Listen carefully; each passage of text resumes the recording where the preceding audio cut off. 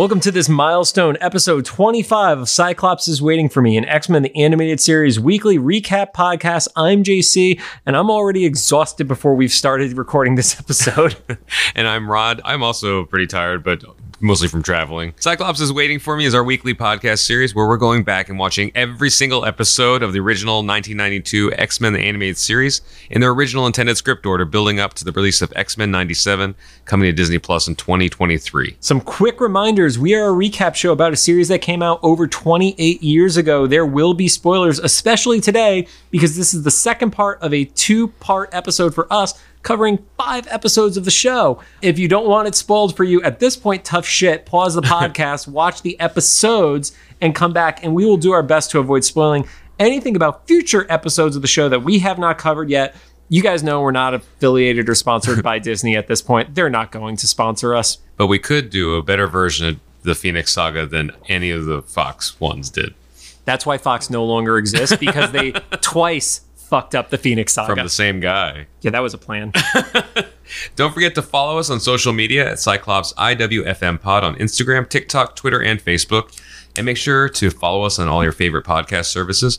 And finally, we record these episodes in batches right now. So if we're reacting to any of the upcoming series news and stuff, we're probably a few weeks behind. I think at this point, we're like literally 2 months behind if we were to react to it. So let's not react to any news today. There you go. We got enough stuff to talk about at this point. On to the show. We are going to be continuing our recap and discussion about the Phoenix Saga. And since it was 5 full-length episodes, we divided this into 2 parts. Today, we're going to be talking about episodes 5, 6, and 7 of Season 3, titled The Cry of the Banshee, The Starjammers, and Child of Light. They aired on September 7th, 8th, and 9th in 1994 as a part of a week-long afternoon event. They currently all sit at a 8.0, 7.9, and 8.4 star rating on IMDb. See, these 8s make sense and not the fake out Mojo Vision things we had a few weeks ago. I am very much behind the Mojo Vision episode. Even if that was not accurate, I don't care what you say. So, first off, Cry of the Banshee. This one picks up from an alternate perspective where our previous episode picked up, where Sean and Moira are worried about Xavier's jealousy and then proceed to make out within line of sight of his window. And a beautifully set up shot, too. Yeah. The ocean and everything. They're completely oblivious to what is going on in Xavier's room, where the Juggernaut has tried abducting Lilandra, who is able to shoot the helmet off of his head. So good on her. Then also, random outfit change where her clothing just changed for no explanation. So maybe this is a good time to bring this up, because Daken and Lilandra, they're both Shi'ar. They have like spider-themed outfits, even though they descended from birds. Is there a reason for that, do you know, or is that just a design thing? I don't want to say there isn't a reason. Okay. I don't know. But there's not a big reason. So interestingly enough, I have only read like the Phoenix Saga and the Dark Phoenix Saga, and then a lot of the Shi'ar stuff that I've read in the years like starting in 2005-ish. Daken is not a major player within the Shi'ar. There's references to him, but it's very much Lilandra, the third Summers brother, what's her name? Deathbird, who is Lilandra's very insane sister. I remember that from the video games. Yeah, Daken, not as big of an issue. So 90s design choice. I mean, I think technically they predate the 90s. No, I mean like in the show. Right, but I'm saying the design existed before the show. Gotcha. Okay. Yeah.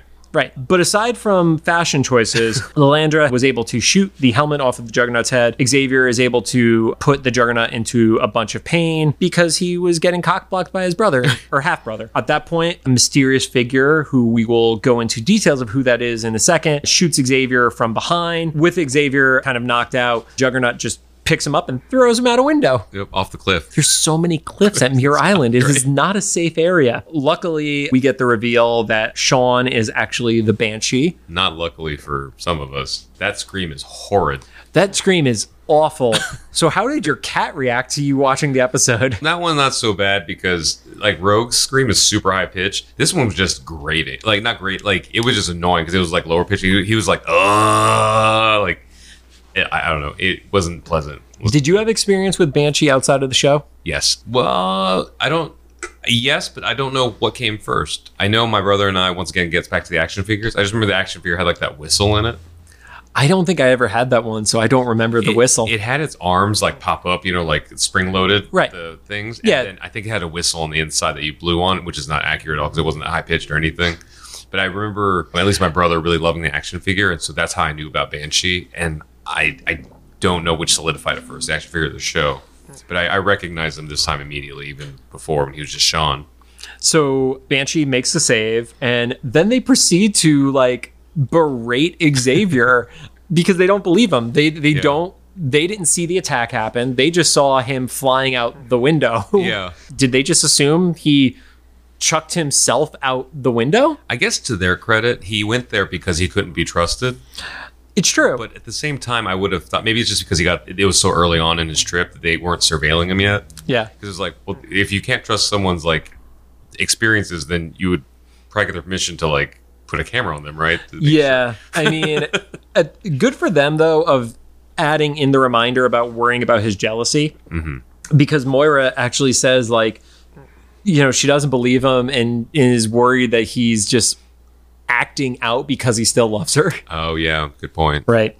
So back to the hospital in New York, Phoenix talking to Cyclops and saying, now we are one. And Scott instantly jumps to what happens to us. Yeah.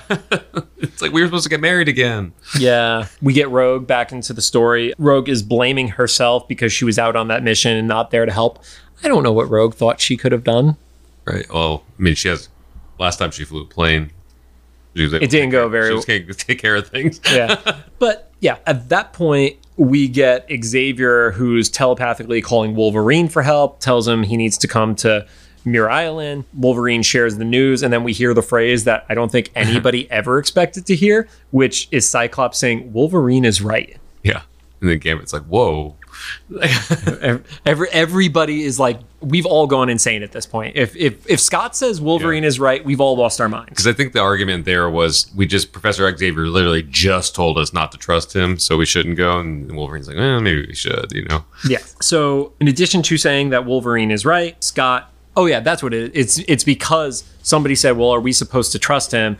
And Scott says, no, Wolverine is right. We need to check this out. But Storm and Scott are going to stay back in New York with Jean and Beast. Over in this castle in Scotland, we see Eric the Red, and he's negotiating with who we find out is Black Tom Cassidy. Mm-hmm. That's the character's name. And Black Tom Cassidy is a long-standing X-Men villain, also known in particular for teaming up with the Juggernaut too at different times. They kind of were like a little bit of a duo together. So, you had the Brotherhood of Evil Mutants, which was usually Mastermind, Toad, working with Magneto. Blob was usually in that one, but they were kind of like the side duo. They're kind of like the Avalanche Pyro thing in the show where they're always like together. Yeah, they in the comics, they were paired up very often. Yeah. So Eric is basically like, yeah, I'm not going to pay you. Just give me Lilandra. Juggernaut, showcasing how strong he is, just shows up and makes the save and just squeezes Eric. Yeah. And he's like, okay, maybe we can negotiate. Yeah, maybe I'll pay. But then my favorite moment of the entire thing, it's for $10 million. Yeah. It's like a Dr. Evil, $10 million. Right. Which, I mean, okay, probably for a kid hearing that number. Yeah. But, that I think at that point we probably assumed like somebody like Bill Gates was only worth like $15 million. Yeah. So it was like $10 million. 1994, inflation. So we hear an alternate music sting as the X-Men arrive at Muir Island. Wolverine and Banshee have this like little interaction that I know you liked. Yeah. Cause Moira's like, you shouldn't have come. And then Wolverine kind of tells him off. And Banshee's like, you should learn some manners. It's like, you don't know him very well. I was going to slit your throat out. Yeah. So we've established that the X-Men have made it there. Mm-hmm. The Blackbird is fast as frig. Over in the castle again, Eric is awakening Lilandra. We find out that he has been using a alternate name while being stationed as a spy on Earth. Mm-hmm. So he goes by Eric the Red, but his real name is Shikari. Right. So I love that he's like, I'm going to go to Earth. My name's going to be Eric. Is there something where he's been stationed? Like, is Eric the Red like some like Viking or something? Like there's something about this character that didn't make it into the show that neither of us looked up because one, I think I just don't care enough about Eric the Red, and Rod doesn't look anything up. But, he says that, we're we're looking for the crystal, and it's not with Lilandra at this point. The argument continues back at the installation. Installation seems right. And Wolverine gives some credence to the fact that somebody else was there. He says he smelled 3 people. One is definitely the Juggernaut, which we've actually talked about with Wolverine in the Juggernaut's first appearance of he distinctly remembers the smell of the Juggernaut. Yeah. One that he doesn't recognize and one that is definitely not human. And at that point, psychic distress call pops out from Lilandra, who showcases a stag and a dragon. So when Professor X sees this, he says it out loud, and Sean instantly knows where that is because that is where Cassidy Keep is. And we cut over to the Great Hall of Cassidy Keep, and I only know that because they specifically captioned it. Yeah, there's a sign that says Cassidy Keep, just in case you live in the area and you don't know which castle you're walking by. Right. And as they're arriving, Wolverine has the response that most of us have in response to Banshee flying. He's like, What is this? Well, because he's yelling the entire time he's flying. And I don't even want to replicate it because most people are probably listening to this on earbuds or in their car. Yeah. And there's no way for us to replicate it and it not be unpleasant. So just imagine a very low, guttural, ongoing tone. Yeah, and you're flying that way for miles. And Wolverine, even if it's 30 seconds, it's awful. Even Wolverine points out, it's well, we're not going to exactly sneak attack with this. So they're arriving at the keep. There's the acknowledgement that they know they're no match for the Juggernaut. Because looking back, the last time that they fought the Juggernaut, Jean was there. Yeah, and I also like that there's a comment. Someone asks, how do we know who we're saving? And Wolverine's, this might be one of my favorite Wolverine quotes, just the way he said it. He's like, she's from another galaxy. You see a woman you don't know? Rescue her. So when they arrive at the keep, it is a trap that gets sprung by the space crew. Mm-hmm. Banshee makes the save. At 1 frame a second. Yeah, there were definitely a few times in these episodes where there are animation hiccups. Nice way to say it. But he has a really awesome line where it's, the Lord of the Castles come home. Yeah. And then the fight breaks out. Rogue proceeds to call Juggernaut fat, which... There is a habit of calling people names that are insults that don't necessarily make sense. Because he's big. He's a brick shithouse, but he's not fat. Yeah, and she's fought the Blob a couple times. Yeah.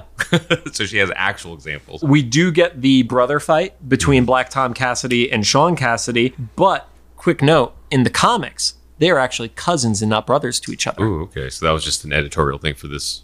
I believe it was to give the brother versus brother drama of it, especially because in the Phoenix Saga, there was a brother versus brother story that did happen where Cyclops was fighting his brother Havoc in one of the issues. And because we haven't included Havoc here at all, obviously you don't need to have that drama. And we don't want to throw another location into this to bring him in. I mean, at that point, Havoc was X Factor. Yeah. So introduce a whole other team on top of that. Or actually, would he have been X Factor at that point? I don't know. Timelines get confusing. Regardless, with the brother versus brother fight, Lilandra is able to untie herself. Juggernaut, essentially stops her. Eric the Red throws an ice bomb, which I was like, Rod is going to make a Sub-Zero comment. Oh, yeah, I didn't think about that. It's also that's more accurate than you think because it was so temporary. It was almost inconsequential. It was enough to slow them down. Yeah. And it was probably easier to animate than fog or mist and stuff like that. And also Storm has used her mist thing for her quota or whatever. So Rogue and Wolverine are the first ones to break out, but everybody is able to break out and they all head up to the roof. And then we see this glow from space. At that point, did you know who that was in space? Only when I saw the gloves. Right.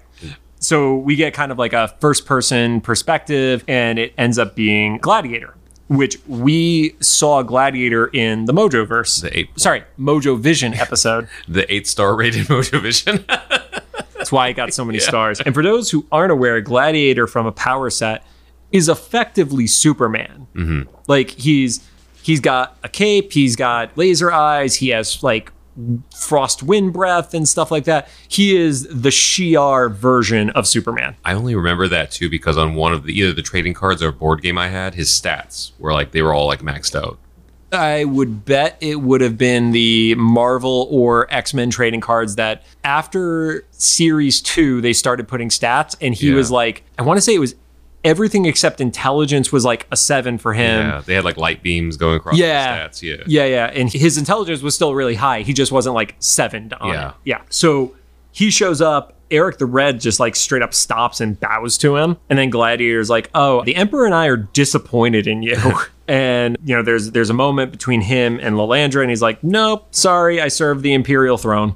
And she's like, oh, well, fuck me, I guess. Right. Juggernaut is not having this, proceeds to throw a punch at Gladiator and does literally nothing. And Gladiator responds by throwing Juggernaut across the entire island at that point. He's gone by that point. He then proceeds to use, like I said, the wind powers from his mouth, the eye blast. He starts like kicking people's ass, and Black Tom Cassidy's like, nope, I'm out. And just completely runs away. He does the classic villain, like, this is not worth $10 million. He's like a Khazar. Later. Run away with my tiger. Lilandra puts out another call for help. Jean hears the call for help and essentially wakes up in full Phoenix mode, and then just pops up. Yeah, flies across the entire Earth. Yeah, she flew. Well, not the entire, like a quarter. Because from New York to Scotland. Yeah, well, she flew across the Atlantic in no time flat, and tells Gladiator, like, you know, they're under my protection. Gladiator doesn't really want to buy that and proceeds to attack and does absolutely nothing. Phoenix says, you know, tell your master to abandon his quest, and then throws him into space. Right. If there was ever a, like, fuck Superman moment, that was it right there. And it looked like threw him past like some planets. Yeah, he was like into space. It wasn't just like into orbit, it was space. We find out a little bit more from Lilandra about the Phoenix, acknowledging that the Phoenix is the child of the crystal. And that's when we see in space, D'Ken pops out of a wormhole. It says he can sense the crystal's power. Right. So before we jump to the next episode, one quick note. When they were doing the original scripting for the episode, the feedback from the producers was the castle either needs to be entirely dropped or made integral to the episode. Why? I don't know. It's just what Eric Lewald said. Okay. It's like, this detail needs to have significance. It's either it has to have significance or do the fight in a different spot. Huh, interesting. I wonder if there was like some, censor thing at the time.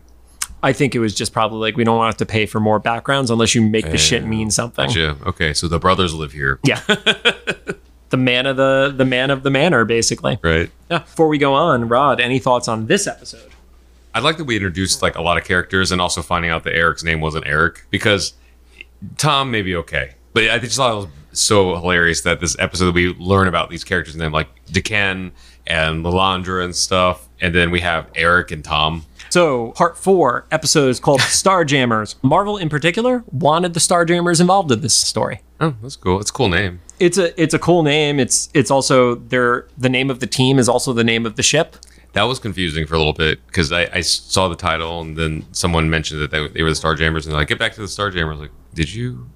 Yep. Okay. So, episode kicks off with Black Tom Cassidy running away. Just in case you were wondering what's going on with him. Let's assume that he is on his way to go get Juggernaut. Sure. Maybe? So, everybody is up on the roof. Xavier's there. Jean says that she could get everybody to Lilandra's ship. At that point, we have Scott, Beast, basically everybody else makes their way over. At that point, Jean is trying to, see what is going on. She tries to channel into Gladiator. They see who we know is the Imperial Guard, and then gets shut out.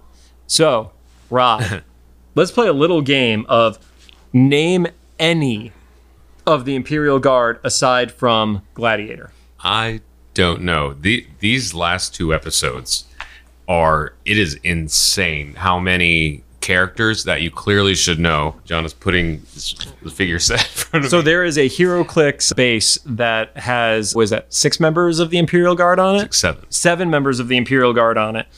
One is Gladiator. Yeah, I know Gladiator. I think in passing conversations, so it's a little bit of a cheat, I've heard you mention Oracle.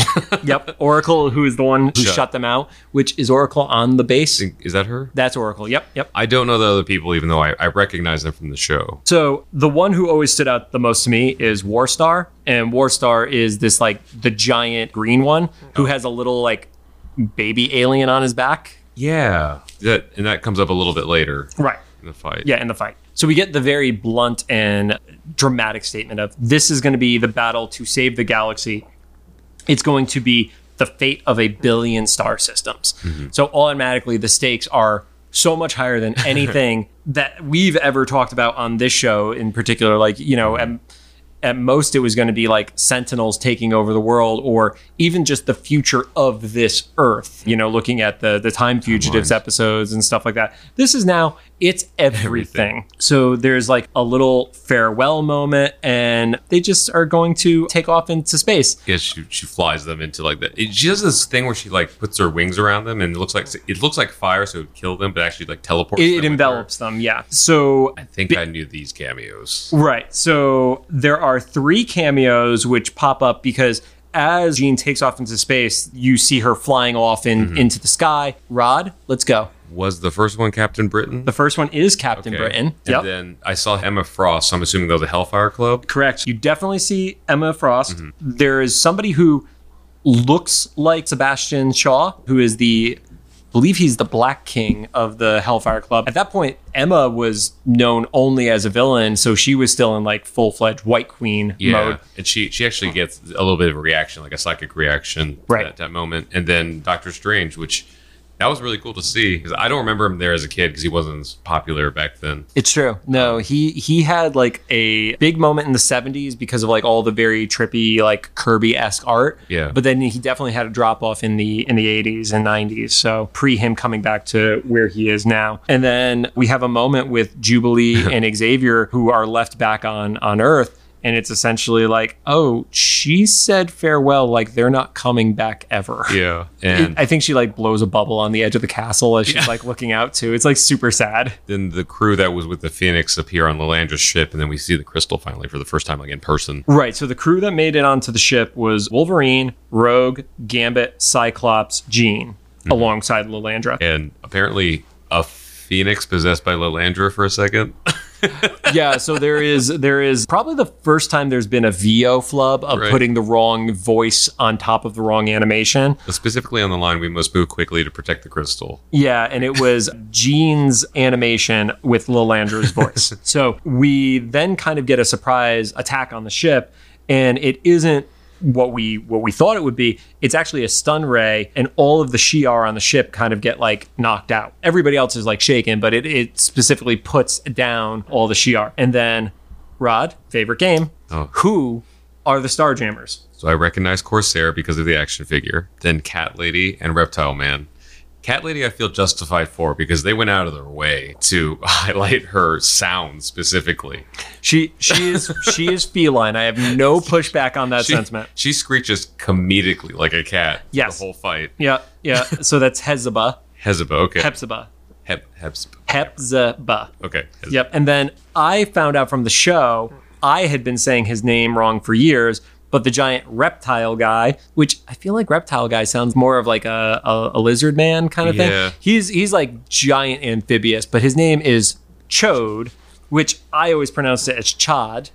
It took me until like really late in like the 5th episode to get that, because I thought they were just insulting him for like the first couple times. No. Just because I'm a kid in the 90s, you know, so like they called him a chode. No, it's literally his name, Rod. And Real quick too, there's a line from Rogue that I haven't heard a cool line from Rogue in a while. So she says when Lilandra gets knocked out by the stun ray that just gets the Shi'ar, the Rogue's like, Lilandra's out colder than the leftover hush puppy. Oh yeah, she had to throw in one of her, what are they called? Like Southern. It's not a euphemism, colloquialism. Yeah. And I specifically remember like the hush puppies at Long John Silver's. So like, yeah, she's cold like that. So there's, a quick fight. They realize that it's not the Emperor's troops who are doing it, and it's revealed that they are the Starjammers, who are pirates. And then you have the last Starjammer on the ship, whose name is Raza, and Corsair tells him to switch the stun to human.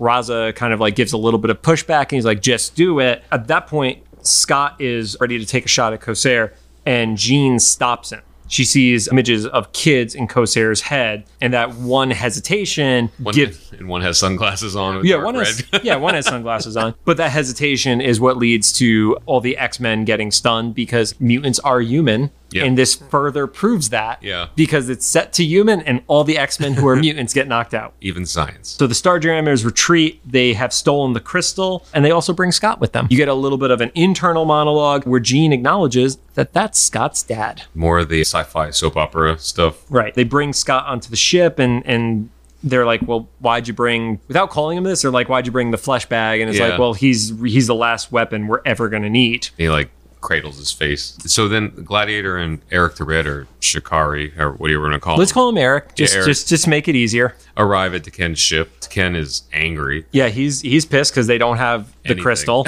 Yeah, they have nothing. They failed. They're like, the Phoenix stopped us. It's like the Phoenix is just a fairy tale. Yeah, it's just a legend. And Gladiator has the unenviable position of, no, I saw it. When you know your boss is super, super wrong, and there's nothing you could say other than, no, dude, you're wrong. Yeah, it was definitely a shoot the messenger feeling, and I've been the messenger many a time in a Deja. I've also shot Rod many times. I always go for the leg, though. You go for the meat. You don't want anything fatal, because then he can't give you messages anymore. But kind of to save Gladiator and Eric's asses a little bit, a Corsair pops up, which that's a major league hacking software for him to be able to have his the hologram pop up right in the middle of that conversation. And he's like, hey, recognize this? Mm-hmm. And he's got the crystal. And of course, Teken is like, well, yes, I want the crystal. Yeah. And Corsair goes big. He wants half of the Imperial treasury, which, just for context, Shi'ar controls multiple star systems. So it's not like the richest city or the richest country or the richest planet. It's like the richest planet within a full star system. Yeah. He wants to split power with the Shi'ar. I don't think he even cares about the power. He just literally wants the check. Well, I mean, with the money, though, having that much. No, he's just going to buy so many space hookers. Right. And the entire galaxy is capitalist. Right. So Teken begrudgingly accepts the trade. And as soon as Corsair is gone, which I would be worried about him listening in. If the dude could suddenly hack onto my wristband thing, I don't trust that they're not listening at all times. But he tells Gladiator that as soon as the trade is made, destroy them. Yeah. And Gladiator kind of gives a little bit of pushback of like, but you swore the sacred oath. And Teken kind of is just like, oh, are you not my leader of the Imperial Guard? Are you gonna defy the crown kind of thing? And Gladiator falls into place. So Scott wakes up on Corsair's ship, and Corsair is like, yeah, I'm gonna use you to stop Teken. Mm-hmm. And of course, Scott is curious as to why, and we get a little more insight where Teken is like, yeah, he destroyed my wife. You're going to get one shot at this. And then Cyclops pushes back. He's like, I'm not going to take a life in cold blood. I would question that a little bit right now because so much stuff has happened. I guess it's enough to question, but also that man is responsible for your kind of wife being possessed, as far as you know, and stuff, and, trying to kill everybody and things. Wouldn't be the worst thing to do is to start taking out some pawns in this. Also, he literally tried to murder Sinister multiple times and then saw Sinister explode. Yeah. So it's not... Did he not consider Sinister? Did he not Sinister? Jeez, I didn't even mean to do that. Did he not consider Sinister? Blood, I guess? He was like, it's fine. Yeah, he didn't know that Sinister was going to be able to reform himself when he blew up. But Corsair kind of gives the would you kill Hitler argument of, well, is your honor worth billions of lives? Mm-hmm. And then Cyclops is like, is yours worth the life of one woman? Yeah, is the value of one woman's life the fate of the galaxy? Because as much as Corsair is positioning this as we have to stop this madman from destroying other people, Cyclops is also kind of calling him out on it of no, you are doing this in revenge. This is not you just being a hero. And then, of course, Corsair has a sad Logan moment. He's like, this one was, or something like that, as he's walking away. Yeah, I think the phrase was, this one was. So over on the Lander ship, Beast is inspecting schematics. Gambit is bored as hell. because why not? Yeah. Lalandra is yelling at Jean, like, oh, you need to teleport us. And Jean, she's rebuilding her strength, but she does acknowledge that each time she uses her powers, she gets stronger. I see this as like video game logic of the more times I do something in Skyrim, the better I get at it. Yeah, XP, man. Yeah. She just keeps leveling up, and I don't know which tabletop system she's using, but that's a pretty solid one. Over on the ship, Cyclops and Corsair continue their debate of, well, are you going to do this? And Cyclops is like, well, you're really not giving me much choice. And Corsair has the moment with his team of, well, if we fail, you guys have to carry on the mission without me. And it's like, what? Like what mission? Like without you? Yeah, without you, we're kind of screwed. And they don't want to let him go off on his own, but he's also like, well, do it, deal with it. And Corsair and Cyclops have that, fun, ironic conversation. Yeah, the two sides not knowing about each other, where Corsair acknowledges that he also came from Earth. Scott is wondering how that's possible, and Corsair is like, yeah, I had kids that I wouldn't know if I saw them, and the oldest one had his mother's eyes, which obviously the greatest irony, because you can't look Cyclops in the eye because you'll get your head force blasted off your shoulders. Corsair and Cyclops approach Ken while Jean contacts him and teleports the X-Men all there. But before Cyclops can blast Ken, the X-Men appear with the Phoenix. It kind of interrupts the in cold blood moment. Well, Corsair is presenting the crystal like right at that point, and right as the presentation happens, that's when Phoenix pops in. Corsair sees his chance. He goes after Ken, and it's revealed that it's actually a shapeshifter and not Ken. Did that shapeshifter have a name? They looked important. Is it just another one of the Imperial it's guards? One of the Imperial guards. It's not one of the ones that I know off the top of my head. Like a split second, I was excited it was going to be like a scroll or something.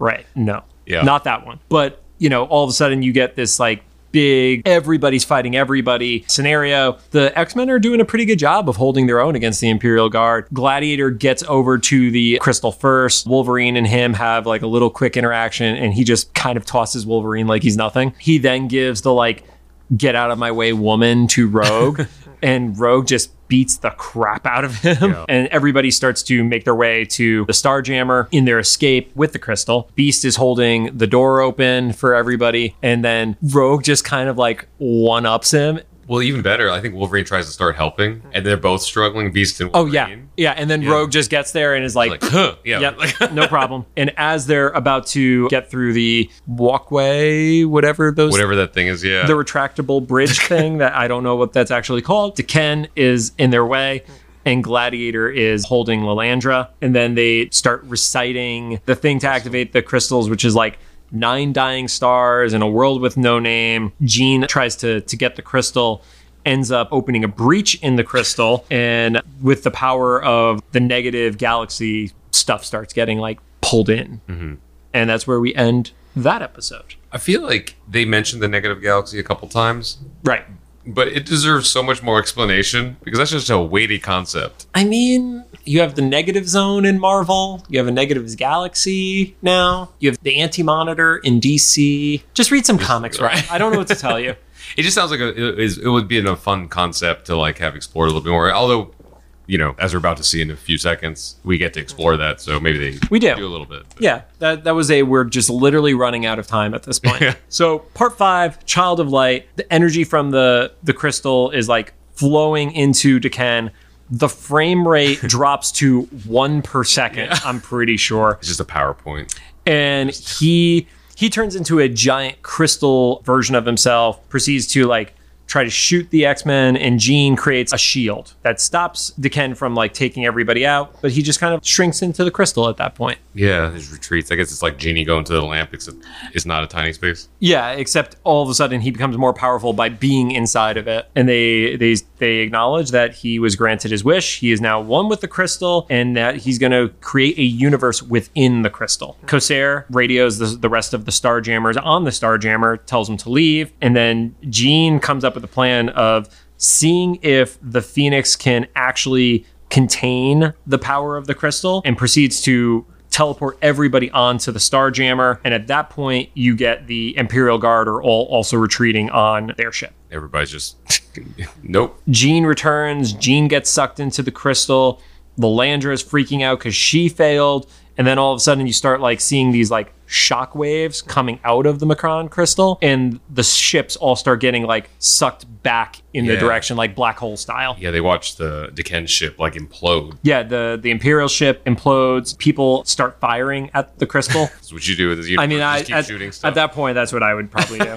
And then again, it starts what we picture a black hole to be, of things getting sucked into it. I'm making hand motions again on an audio podcast. Down on Earth, a bunch of environmental disturbances start happening around the world. But and it starts with Jubilee seeing the sun fade away. Yeah, that's one of the big ones, is the sun starts fading away. Jubilee is reacting to it, and Professor says, well, there's really just one hope left, and it's the X-Men. And it's like, dude, that's a lot of pressure on them. Yeah, because if you think about it from their perspective, he's just like, we're just going to sit here and wait. Yeah, like literally nothing else. So over on the Lilandra ship, everything is basically going to shit at this point. Gambit says, well, if the world's going to end, I'm going to go for it. And right as he's about to kiss Rogue, and she looked like she was ready, like she was down, they get sucked into the crystal.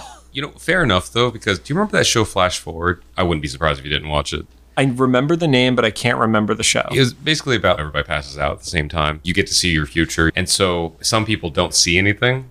And so that forms a bunch of like sex orgy cults, because everybody knows those nope, people, definitely don't know that show, Rod. Those people know, well, it's not just about that, but it's like one group of people know that they're not going to be around in 6 months. Oh. So they just start this. Oh, so the future is, you know where you are in 6 months. Yeah. Oh, okay, you know where you are in 6 months. Okay. So some people are like, they know different situations, but some people see nothing. So they know that they're not going to be around. And whoever friend group I was watching that show with at the time, they're like, what group would you be in? I was like, honestly, if I didn't see anything, I would probably be in the sex orgy group, because what, 6 months? Live your life. There's no reason to finish school or keep going to work if you're going to be gone in 6 months, right? So I get Gambit and Rogue. Yeah. Get it in, man. So when they're sucked into the crystal, their ship is like all jacked up, and they're walking out of it. And there's this weird super pink, because it's inside the Macron crystal landscape. And there's these like pulsing muscles. It reminded me of a brain almost. Yeah, and I got the ego vibe from it, just from the few things I'd seen, but maybe that's because of the living planet. Yeah, I could see that. Yeah, it was like weirdly organic, is kind of the best way to describe it. Deken appears. First, he's this like orb, and then he just becomes full-on giant version of Deken. He kind of does like the apocalypse thing. Yeah, where he just gets like massive, because he just has all this power. There's a failed charge by Rogue, Wolverine, and Gambit, where props to them for like running into probably what is going to be their death, and then just get whacked away. In the distance, we see Jean's clothes. I thought she was smushed in the ground. That was just her clothes, though? I mean, I interpreted it as clothes, but on the top there was the red, and I literally rewound it like 3 times, because it was the color of her hair, but it didn't look like her hair. Okay. So I guess that's one of those weird alternate reality bending things where it could be seen in different ways, like we did. Deken pops out of the ground, and just his hands come out and destroy the ship. Yeah, because he declares he's becoming a living galaxy. Lilandra takes the diplomatic approach and tries to appeal to him to stop using the crystal. That doesn't work. Gladiator then tries to go for it. That doesn't work. Gladiator's method's not as diplomatic. Yeah. And then Scott gives there's nothing we can do against him, which at that point they're pretty much right. Yeah, because if he controls the reality in this realm. Now, I know we're going to have a little bit of cameo conversation here. Rod, I know you're excited for cameo. So what are the 4 or 5 spots we see, actually? So I recognize Mount Fuji. Because they call it out on the screen. No, but I recognize who was at Mount Fuji. It was Sunfire. Right. Once again, excited that they didn't put a mask on him, just because, nice representation. Which is just interesting to me, because the character for the longest time has been known to have a mask. So it was a very specific choice to show Sunfire without his mask. It's very cool. And he's just kind of diffusing the Mount Fuji, literally. Yeah, there's a train which is going by it, and he's stopping falling rocks from landing on the train. That just in the nick of time, a piece of the track gets knocked out by one of those falling rocks. Yeah, and then we see Mizhnari. I read the sign. It said he's evacuating an African beach, which I thought was pretty broad. I mean, it's wherever Mizhnari was. Was that like Tanzania or something like that? something, yeah, I guess. Or it could be anywhere, I guess. I mean, the kid is fast enough that he could literally get anywhere within Africa, so that makes sense. He's evacuating a beach. And then I think I've heard you allude to this trivia before, but we only see the hand of Spider-Man in New York. And I'm guessing that's War Machine. That is War Machine. He wasn't in Iron Man colors, but it was an iron suit. Yes. So, yeah, they show Spider-Man's hand, and you see the web shoot out of it. There's like some behind-the-scenes drama as to why that wasn't fully shown. And then War Machine, and they save a woman. And then we also go to Greece. So I didn't know this was Greece. I actually thought it was Canada. Here's the thing. The building looks like the Parthenon. Okay. But it was definitely Alpha Flight. Yeah. So is there a spot in Canada that looks like the Parthenon? So you know what's funny is, I don't know about Canada, but I think Nashville has a Parthenon. I'm pretty sure. It has something that doesn't belong there, but is No, it odd. doesn't belong there. It is odd that it is odd that it's there. It's like a recreation of the Parthenon. But I don't know if that means that there are a few of those around, like some sort of like franchise, like Wonders of the World or something. I mean, I'm literally not franchised. There is apparently a thing about neoclassical architecture in Canada, drew inspiration from the remains of Greece and Rome. And I'm not clicking on a 60 megabyte PDF to find out more. But yeah, Alpha Flight. I always get this wrong. So originally my notes, I had Owl Lady, but then because of our previous episode, I recognize this is Snowbird, right, and Shaman, which I guess is debatable if they're in Canada or Greece. Well, apparently we're learning things about Canadian architecture right now. And then they finish off this whole montage with Storm freaking out in New York. She's thoroughly not okay. Yeah, well, she literally stops a giant wave from like destroying that same bridge from a few episodes ago, and just is like, well, the Earth has gone mad. Also, they left Storm back on the East Coast when everybody else fucked off to Scotland. Yeah. Oh. Or she went there, or no, she didn't. Like everything has been happening so fast that she just gets lost. Right, and because Xavier and Jubilee are still in fucking Scotland. Yeah. This is why you go to Scotland if there's a world. The Imperial Guard also join in on the attack, and they fail. And Rod, did you notice something that was unique about the Imperial Guard at that point? There were different people. There was not just different people. There was a random Skrull there. It was a Skrull. There was a Skrull there, and there was also a Badoon as well, which is another alien race within Marvel. But there was 100% a Skrull there. Because I thought that, like, I rewound a little bit to see if I'd missed them before, but it was like a different set of like soldiers essentially. There were more of them. Yeah, and this was like, it was almost like the animated version of like Endgame's battle, you know, where it was so many characters. Like, I know I should know some of these, but well, to be fair, you don't know most of the Imperial Guard, so I can understand the confusion. But yes, there was definitely a Skrull there who had not been there previously. And then we get a little bit of the classic cartoon villain moment where D'Ken summons these rock soldiers, and it looks like the heroes are starting to like regain the upper hand at that point. One of the Imperial soldiers wasn't Ant-Man or Giant Man. So that's Titan, and his powers are similar in that he just can increase in size. He would have been handy earlier. What do you I mean, he gets behind D'Ken and like shatters him, but then it doesn't really stop him. I mean, just like before they arrived on the crystal. Oh, just to like crush the X-Men. Yeah. So D'Ken, he essentially teleports, everything starts collapsing around him, and then he starts growing at massive size. And Phoenix is like, no, I'm bigger. Yeah, she teleports everybody else back to the ship, right? Well, D'Ken tries to fight her and has no effect on her. And then she teleports everybody to the ship. She's like, there's only one way for this to end, if hopefully my body can take it, and needs to get everybody out of this, essentially. And she says that she finally realizes the reason that, well, so this was a little bit, I guess the Phoenix energy is a little vague in how it works, if it's actually a sentient being on its own. Phoenix acknowledges, I know why I chose Jean's body.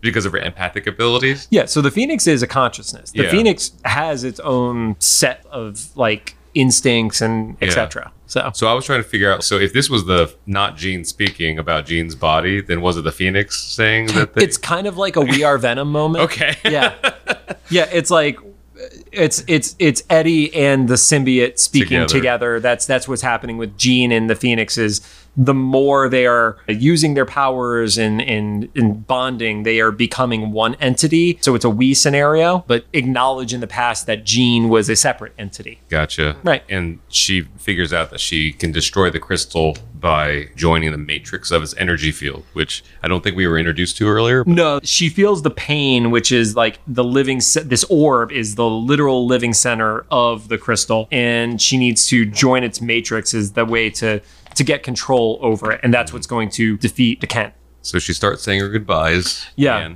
And Scott obviously wants to stay with Jean, refuses to leave her. And she says, you can't be a part of where I'm going. And then Wolverine gets, his moment of like, yeah, he knows, but that doesn't make any of this any easier. We get the goodbye kiss. And then we get into a little bit of like the whole metaphysical scenario, which, by the way, just to be crystal clear, Jean is speaking from within the crystal to everybody at this point, and they are all on the ship, like reacting to Spacebird. So we get into a little bit of like this metaphysical thing of help me find a way, and then she kind of calls on different aspects of the powers of the various X-Men. Xavier for his wisdom, Storm for her compassion, Beast for his gentleness, Jubilee for her innocence, Wolverine for his courage. And then I couldn't tell without looking at the captions if it was Scott for his love or Scott for his life. And it said love. I had to double check it. Right. And then we get kind of a artsy, like, tree growth image of all the X-Men, including the ones who she didn't get power from, i.e. Rogue and Gambit, who were there with her. Yeah. It kind of gave me, even though I didn't see this in the movie, it kind of gave me an F9 vibe, like it's about family. It was the people she met on the journey. Yes.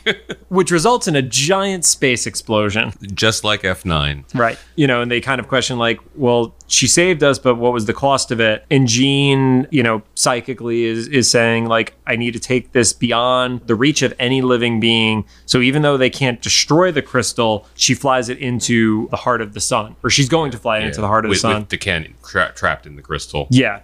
And she gives like one last apology to Cyclops before flying in. Her last words are kind of like, again, way more advanced than what a Saturday morning cartoon conversation would be of like the light, if only you could see it. Yeah. And it's kind of this weird extra layer because Scott can't ever see anything without the filter of the visor in front of his eyes too.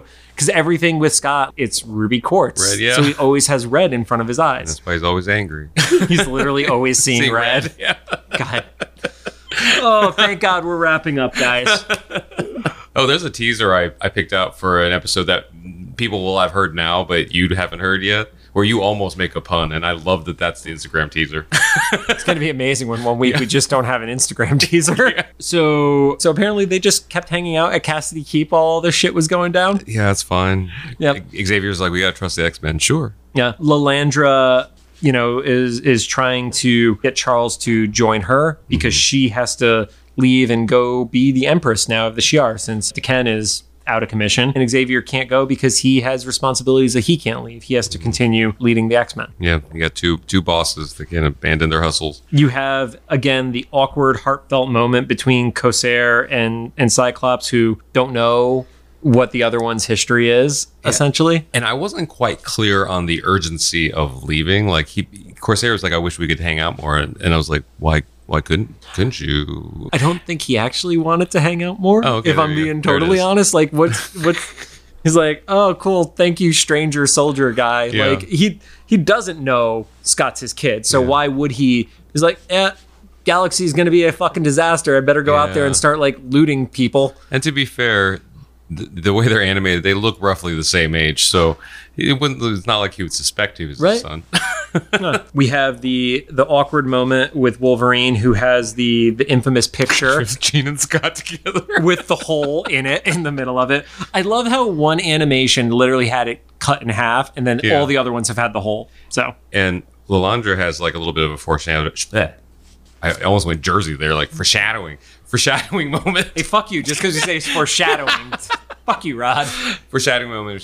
She says that they'll meet again, and then it wraps up with Professor X going to Cyclops, trying to comfort him as he's looking at the sun setting, and he tries to bring up the the legend of the Phoenix, and Cyclops kind of doesn't want to hear it. And he's like, well, the whole thing about the Phoenix is no matter what, the Phoenix always rose again. And that was a symbol of hope that never dies. Mm-hmm. And then there was a very specific animation choice where when you look at Scott's visor, you actually saw his eyes through the visor. Okay. And I remember the tears too. Yeah. And it was because anytime we've seen the angle of the visor, and I don't know if maybe there's the logic of it being at the sunset and the different colors hitting him, but you actually saw his eyes through the visor. And that's the only time up to this point we have seen that, aside from when he didn't have his powers. Yeah. So while he was powered, you could see his eyes. Yeah. And then final notes about this episode before I let Rod toss in some stuff. This actually has 3 episodes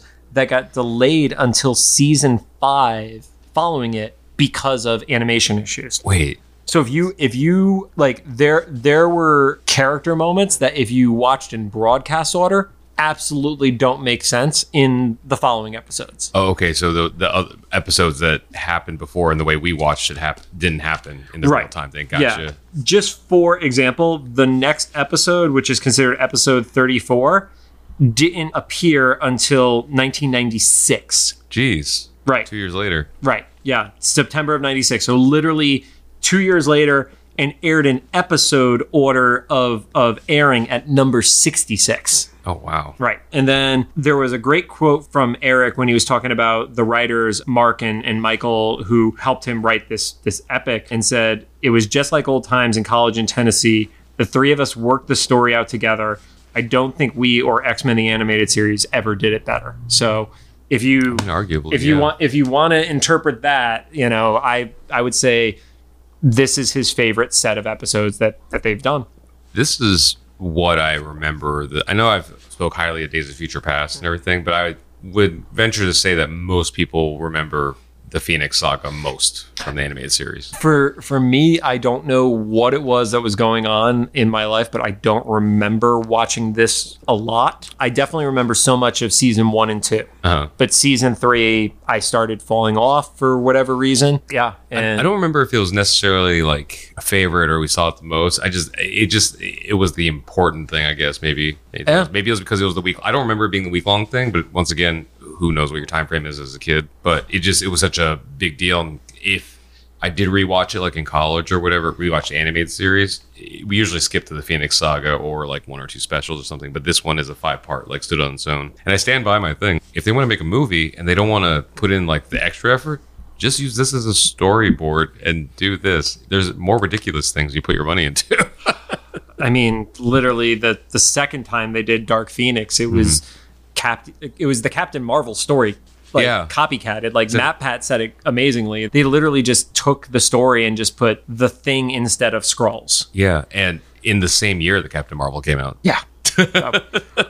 Rod, we have gone through many pages of notes and talked for a while. Do you have any closing thoughts around this, aside from just how much it had a pretty meaningful impact on you, it sounds like? Yeah, pretty much just that. And I think that just amplifies why so many fans are so disappointed in the two times Fox tried to do the Phoenix Saga. Well, the funny thing is we've only talked about the Phoenix Saga, that we haven't gone to the Dark Phoenix yet. And that's the one where Fox really shit the bed. I mean, I think the funny thing is I've never read the Phoenix story. I've only read the Dark Phoenix aspect of it. That's true. I guess we'll see once we get to the Dark Phoenix Saga, which is very soon. Yeah, I think we're 5 episodes away from that or something like that. Yeah. That maybe that's arguably what I remember as far as, because Phoenix Saga and Dark Phoenix Saga kind of meld together to me, like just the overall story and stuff. Right. But I think it's just one of those tent poles of X-Men mythology. But yeah, I love it. Also, it's like the second time we thought we lost someone permanently, like where there's stakes. Yeah, I mean, and then to your point, episode 1 losing Morph, and we didn't find out we had him back until season 2, and now she literally just flew into the sun. Yeah, and this one is arguably harder hitting because we've lived with her for 2.5 seasons. Yeah. So thank you guys for joining us. If you have any thoughts, make sure to drop them into the comments for either the YouTube upload, the official Instagram post about this episode. Fuck it, leave comments on TikTok. If you like what you heard, we'd appreciate a rating on the podcast app of your choosing. You can find us on Apple Podcasts, Anchor, Spotify, Google Podcasts, or CastBox. I'm not looking up any more podcast services. And ironically, I was listening to the episode that just aired where I shouted out the fact that Facebook has podcasts within the mobile app the week after we found out that feature was going away. Nice. Yep. So remember, keep checking it out. We record stuff in batches. Ready to fly into the sun? At this point. Okay.